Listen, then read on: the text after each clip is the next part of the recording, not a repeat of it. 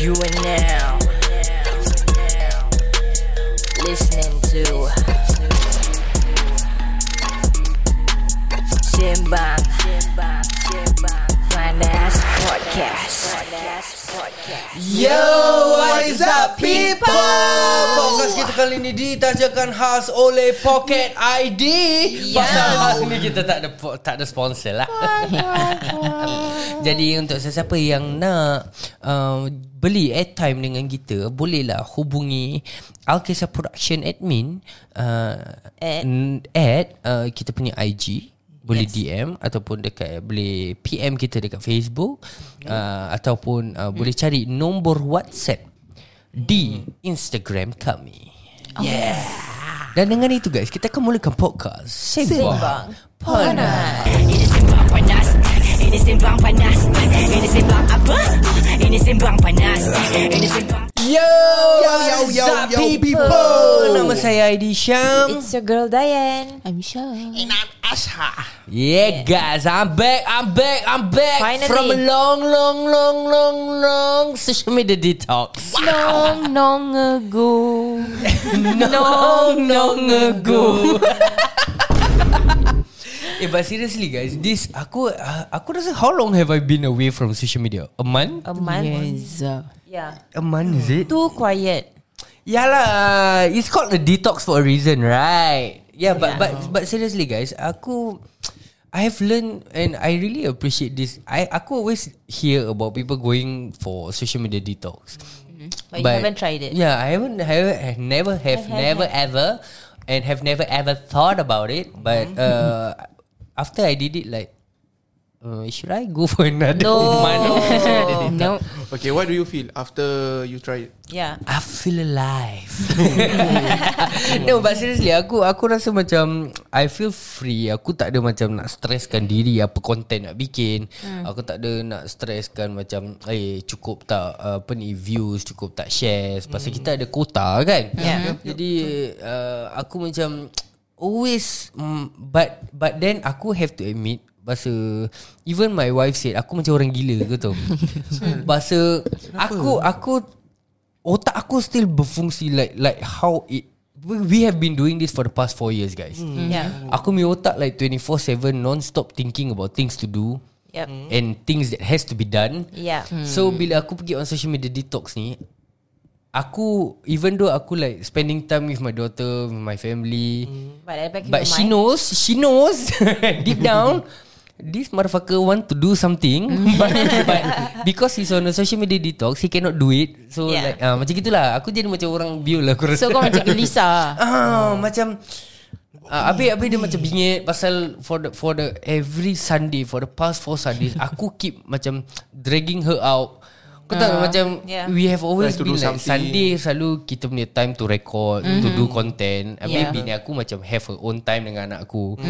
So bila, and she will usually not go out lah. She will just stay at home, you know, have her rest time. Yeah. Which I don't understand why she's a wife. A housewife. And she's trying to have rest time, sedangkan Monday to Sunday pun dia rest time, tak buat apa-apa.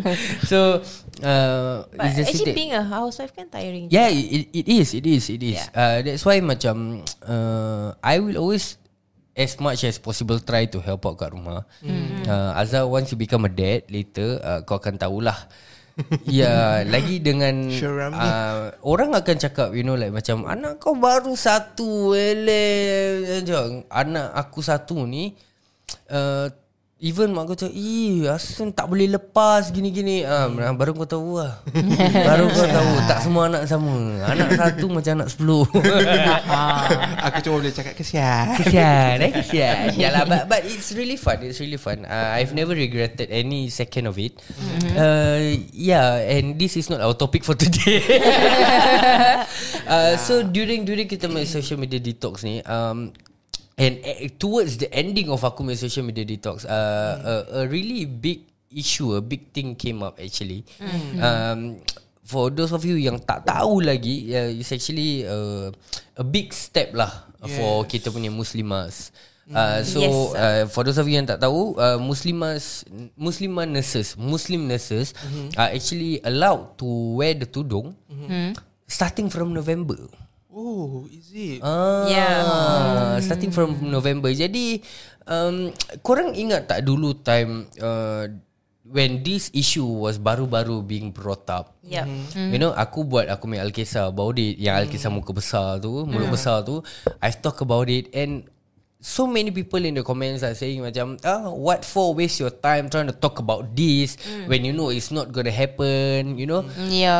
Look where we are now. You know, it's happening. It's happening. And alhamdulillah, macam I feel really happy for all kita punya Muslim nurses. Because here's the thing, macam as you all know, we've been fighting for this for the fucking longest time. Yes. You know, macam, and it's always been falling into deaf ears. Kira macam orang just usually macam cakap Nothing happen. For the next few years. Lepas tu next year ni cakap nothing. hilang lagi. But alhamdulillah now you see macam tak putus asa. When you don't tak putus asa, when you tak putus asa, you know, change might happen. You just gotta believe lah. You have to, you know, fight for it. Yes, I would say. Okay. Yeah, but so aku nak tanya korang, what do you think of the move by the government ni to actually allow female nurses to wear the hijab? Do you think like it's a good move, or do you think like it's a bad move? Okay, so let's say Or do you think like a move it? Tiba movie. Kau cakap movie, aku terimagine perempuan hijab movie. Kau yang kepala dia. Sebab aku tengah fikir pasal perempuan pakai hijab. Actually. Okay. So like macam for me, is a good move. Okay. Yeah, because like macam, as you know, we are Singaporeans. bukan lah. Like macam we Muslim, like macam, and Singaporean, okay, memang we racial harmony, right? We are racial harmony. Got Indian, got Chinese, got Malay. So although we are racial harmony, we still need to show our culture. Yeah. So that's why it's a good sign that culture ke religion? good religion. Why good religion? Yeah, some sort of culture lah, like culture of the Muslim. I mean, Okay. yeah. So if let's say you see on the road like motorbike, those wearing the same no need turban. to wear can wear the turban. Why not Muslim wear a hijab? Okay. Jauh siap kau punya link. Orang naik motor pakai turban. Maybe what Azhar is trying to say is that you are able to show your faith lah. Okay. Yeah. Okay, true. Okay, what about you?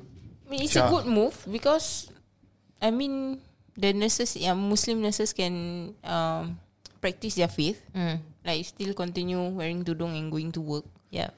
Yang ada sampai like berhenti kerja because of this, right? Correct. So it's good lah. Yeah, and it's good for them. Yeah, and good also lah. Like macam maybe after this, I'm going to asthma attack again. Go to hospital and see all the hijab sisters. No lah. What the fuck? Kau nak tengok nurse pakai hijab, so you hope that you get asthmatic. Kau tak boleh for no reason just go there. Tu sometimes and you know like now kan COVID like susah. Okay. Kau dislocate lah ni kau lagi. Sakit.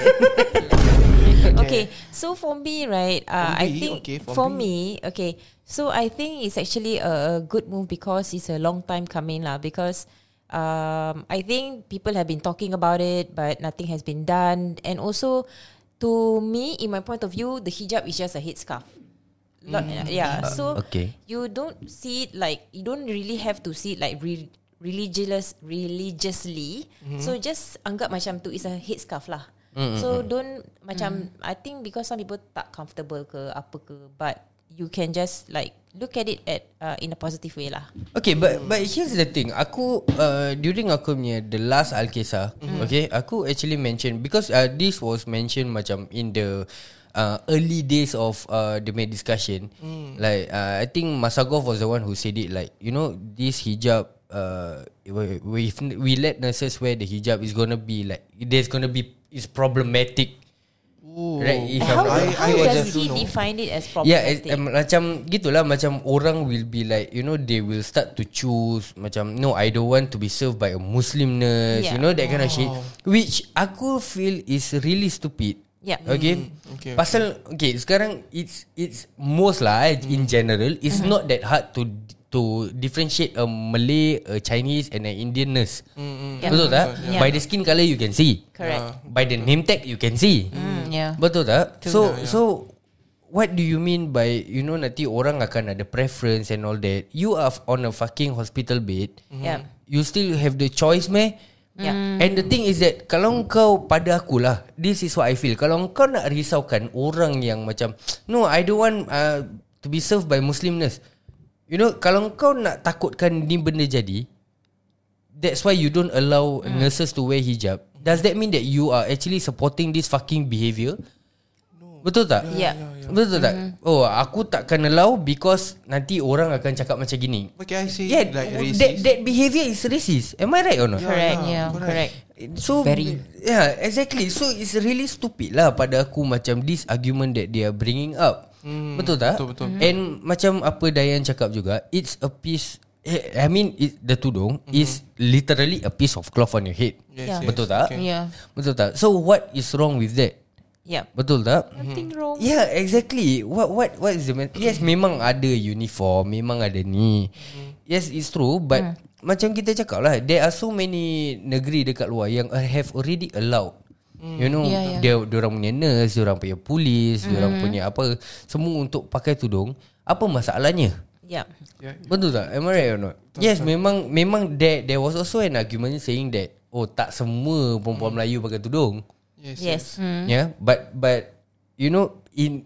kalau fikir betul-betul, they have to lah. They have to. But it's a choice. So just because tak semua pakai, does that mean that you don't have to fight for it? Yeah. It's not fair, what? Betul tak? Betul. And also got see some other country which is got this name Khalifa also wear tudung. Wear the Depan dia spec. Mia. Bodoh. Who's that? Bodoh, Azhar. Aku nak sembunyi bawah meja. Sana. Why? I just say, okay, other country also can wear that kind of tudung. Why can't? Diam Azhar, diam. You making it worse. Shut up. Okay. Okay, so aku nak tanya korang lah. Now with the new implementation, what do you, apa yang korang rasa macam the positive that will be coming from this implementation? Okay, for me the positive which is racial harmony. Like macam How does it promote racial harmony? promote. Okay, as you can see, like for Indian can see like they wear sari and all. Okay, then after that for Chinese, like they wear the cheongsam something. Then after that for Malay, Kau nak nurse pakai Ni cheongsam? pasal nurse, bukan racial harmony day. Azhar, macam dah lari je Azhar. Aku rasa Azhar dah penat from all the heat today. Juga kalau okay, untuk korang punya information, we just did a street interview from in the hot sun this Yeah, man. for a few hours this morning. So right now is actually 12 midnight and we are recording this. So that's why so please excuse I'm so sorry. Maybe I understand. I Understand cannot wrongly. understand the question. Okay. So what's the question? Okay, actually? jadi macam aku translate in Melayu lah Okay, untuk kau. okay. Macam apa pada pendapat kau sekarang dah boleh pakai Kebagusan. tudung? Kebaikan. Kebagusan. Pandai. Apa kebaikan yang kau boleh you think that will happen that sekarang that this tudung is allowed for nurses? Okay lah, aku jawab dululah. Pada aku macam one of the positive that you can see is there's gonna be much more nurses lah. Betul tak? Yes. There are so macam kita we all know somebody yang kira quit diorang punya nursing job. I also have a lot of You know, friends. because tak boleh pakai tudung. Yeah. And diorang punya passion in nursing. Yes. But because tak boleh pakai tudung, tak boleh tutup aurat, diorang tak nak kerja. Oh, Betul tak? Ya, betul. So sekarang now that they are able to, there's definitely going to be More nurse. hopefully there's going to be a lot more nurse coming back lah. Yeah. That's what I feel. Yes. What about you? Dia tak nak jawab, dia nampak dulu. Yeah, okay, but for me also I agree what ID say. Because like macam dorang bila the government doesn't agree about this one, dorang punya passion like disekat. Tiba-tiba alamak. Disekat. Sebabkan Sial lah Syah. betul pun like their passion tiba-tiba disekat. Macam alamak, dia nak apa tu jadi nurse gitu. Betul. Tapi sebabkan Agama, agama tak boleh. Ya, tak boleh. It's really sad thing. But after this maybe more Muslim girls will be joining this More industry. nurses can come back to join healthcare and work as a nurse and practice their faith. At the same time lah. Betul tak? Correct. Okay, so for me, right, I think the positivity that will be coming with regards to this change, I would say people can, like what you say, practice their religion lah. Like macam donning the hijab is actually, by right, is mandatory. So they don't have to actually remove the hijab because even nurses from other countries, they are able to don the hijab while actually working in the healthcare sector. So why I mean, this thing has been ongoing for so many years, tapi nothing has been done. But now it is actually possible. It's very good to me. Even though I'm not wearing a hijab, but I'm actually happy that they are able to wear the hijab like how other countries are actually doing it lah. Kan? Yeah, but that's macam aku cakap, I think there has been so many discussion and there has been so many macam in a way orang-orang yang being angry about this. Kalau korang fikir balik, you know, ada yang cakap sekarang kau kasih hijab, orang Melayu, Muslim people can wear the hijab. And then after that habis yang bangsa lain macam mana? You know. Tapi these are some of the things that are being discussed and for the very long time lah. Yeah, that's what I'm like thinking. Kenapa? Why you guys need to discuss about this? Because like how to say like macam tudung is like the religious thing. Yeah, I think it's racial harmony. Yeah, Singapore must be racial harmony. But why must we discuss? I correct me if I'm wrong. Ada I think if I'm not wrong, I read somewhere bahasa dorang cakap dorang tak nak macam allow hijab everywhere. So something like macam nurse kasih pakai hijab, then police kasih pakai hijab, then ni kasih pakai hijab. You know, it will make it look like the Muslims or the Malays are controlling everywhere. Kau faham tak? In a way lah. I see. Maybe if I'm not wrong, I heard it that way lah. So it could be one of the reason, but I think some of them also were saying about comfortability lah, like related to what you're saying also, like they're not comfortable, like their colleagues are actually donning the hijab. But I don't understand. Why? I don't understand the reasoning why. Yeah, but like I say, if other people are not comfortable with you wearing the hijab, and because of that you don't allow the hijab, does that mean that you are macam supporting this racist behaviour? Yeah. Right, betul tak? Yes. Macam kalau dia tak agree, dia tak suka aku pakai hijab, dia racist, dia yang masalah, aku buang lah dia. Betul tak? Yalah, that's what I'm thinking, like macam kenapa lah dia macam gini. Jadi okay, so macam these are actually some of the challenges lah in terms of implementing this policy, and I think the problem about the biggest problem is about getting people to accept this change. Because macam I think just now some of the interview questions ada yang cakap pasal apa ni pasal people have for the longest time, you know, people are so getting used with nurses Melayu pun tak boleh pakai tudung, ini pun tak boleh pakai tudung, you know.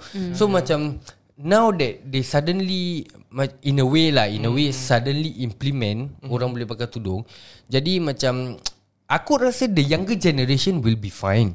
You know, the younger generation are more acceptive, are more in a way receptive towards change, but it's the older generation yang akan jadi problem. Correct. Yes, you know, to changes lah basically.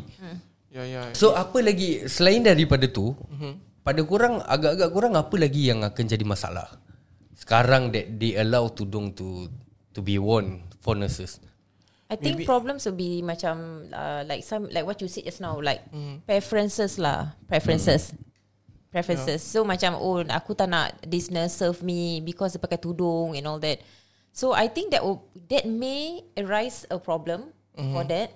So but I don't know about you guys For me maybe they scared also for Muslim because like as you know some of the people say like macam Muslim terrorists. Yeah, that's the problem. Yeah, that's the problem. They don't understand, like okay, you pakai tudung je rasis. Pakai tudung je teroris.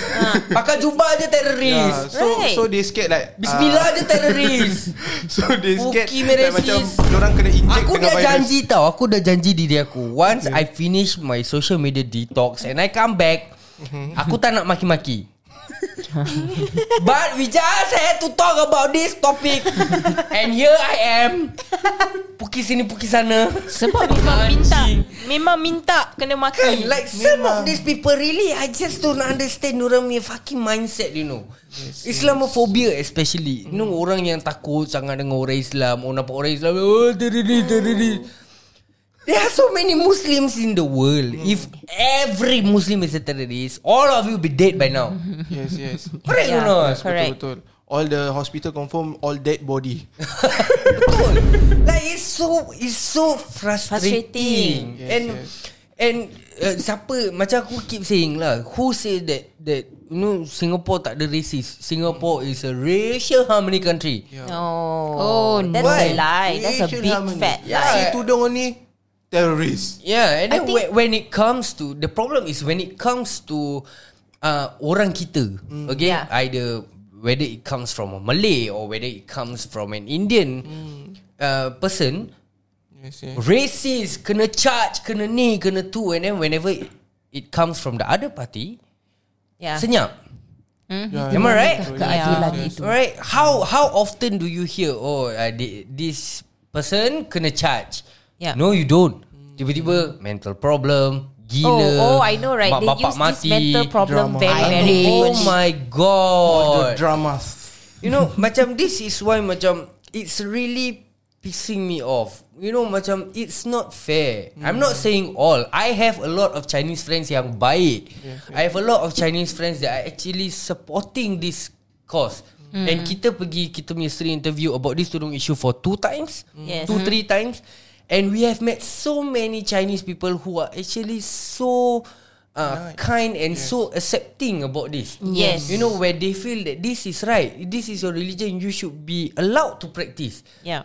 But there are always this bunch of idiots that are usually like flaunting in the social media, saying all this racist bullshit and not getting charged for anything. Correct. Because they are terrorists. No.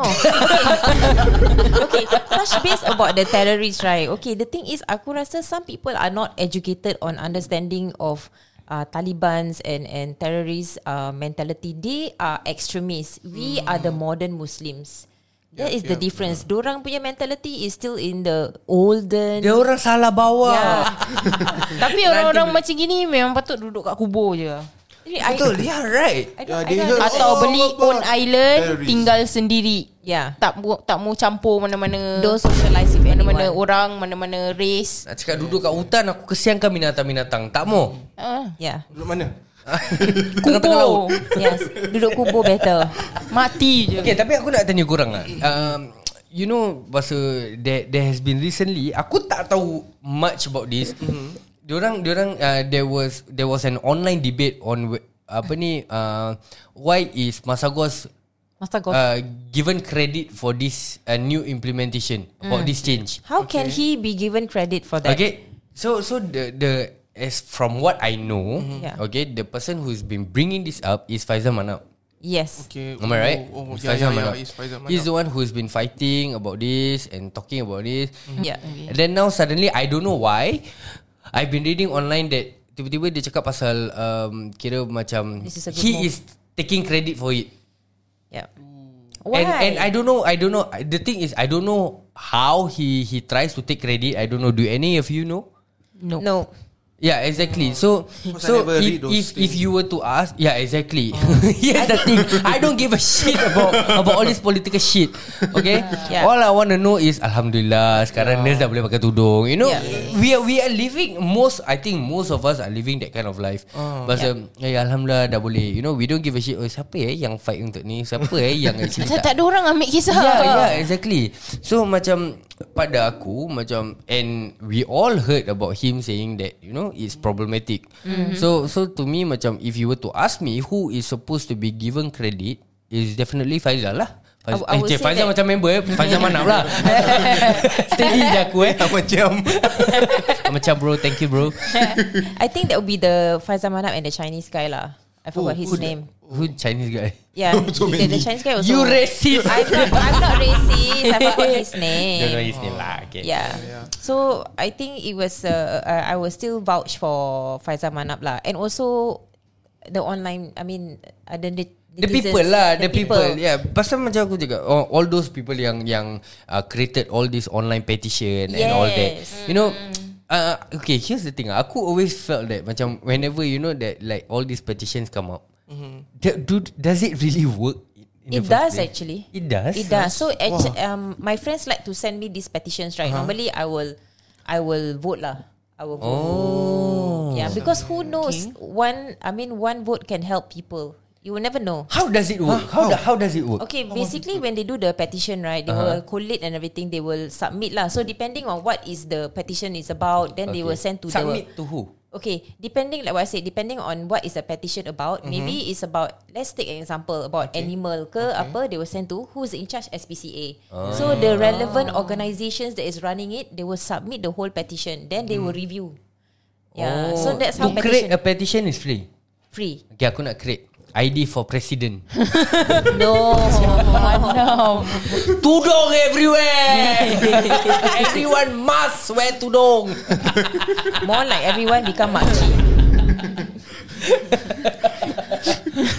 Kalau aku is actually I don't give a shit about this. So if let's say what ID say, if the Faizal Manap, the one who to give credit, says okay, true ah, because I heard only now. So yes You can he should be given credit lah. Yeah, He sure. should. Aku pun tak ambil kisah. Actually aku tak kenal ni dua-dua satu pun.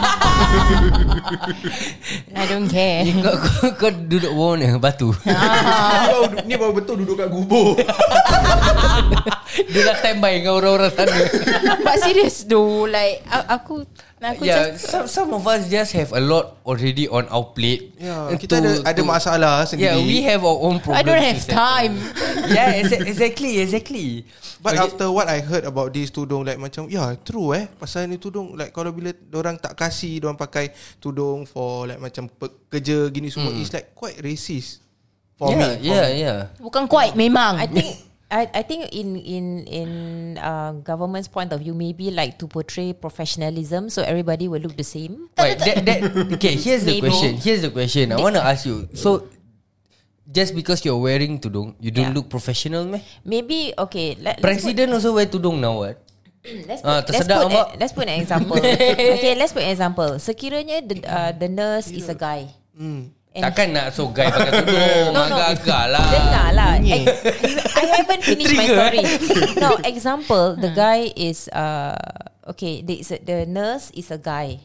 Okay. He's not Muslim. Okay. Nama dia Aceng. No, and he's Jewish. So you're telling Jewish me ni nama apa? Adam. Okay, wait Adam. je. So macam maybe because if they look it that way, macam Jews, I'm a nurse, I'm a Jew, so can I wear the kopiah? The topi. The topi setengah that one. Topi setengah that one. So maybe to see everyone as one, equal. That's why they tak kasih pakai tudung. I don't know lah. I'm just thinking of the boss. I'm not the government. Sabar. Now that you talk about this, aku tengah fikir balik. Aku rasa macam aku tak pernah nampak sing punya nurse yang lelaki. Tak ada. I've seen sing like wear the turban in the military and all that. Yes, I've seen. Gurga. Bukan like sing. Sing. But I've never seen like a sing nurse yang pakai turban. Yeah. Have you seen? No. Tak pernah. Yeah. I got seen. So maybe this will arise lah. On the road, I always see lah. On the road. No. When last time I got an asthma attack, like got this doctor. But this one so many asthma attack on this one. Choking. Got this doctor. Like macam I got seen before. Like they wear this sing and like They wear this thing. They wear turban. Oh, sorry. Alamak, this guy. They wear this turban like to hear my heartbeat and all. They use the turban to hear your heartbeat. No, I mean What like you mean? The doctor, masuk aku the doctor dia attending pakai, to you. Yang datang dekat aku. Aku ingat dia buka sing Dia bukan say apa kau pun. Dia buka turban dia. Dia check Azhar punya heartbeat. Oh, so the English doctor not feeling well. so the doctor that was attending to you was a male nurse saying wearing a turban. Yes. Ah, correct. okay. So it exists. So how come I never see before? Maybe is not many Not many. Maybe. Betul. Okay, so aku have one last question before we wrap up this episode. Aku nak tanya korang, sekarang now that this implementation has been done, okay, moving forward, how do you think that this will actually, how we can actually make use of this opportunity to make Singapore a more harmonious place lah untuk semua orang? Okay. As in. Okay. So I think I would say macam, if let's say now it's allowed for healthcare sectors to wear the tudung, maybe how about other organisations lah, other bodies? I think through my understanding, healthcare, private sectors still cannot wear the tudung, right?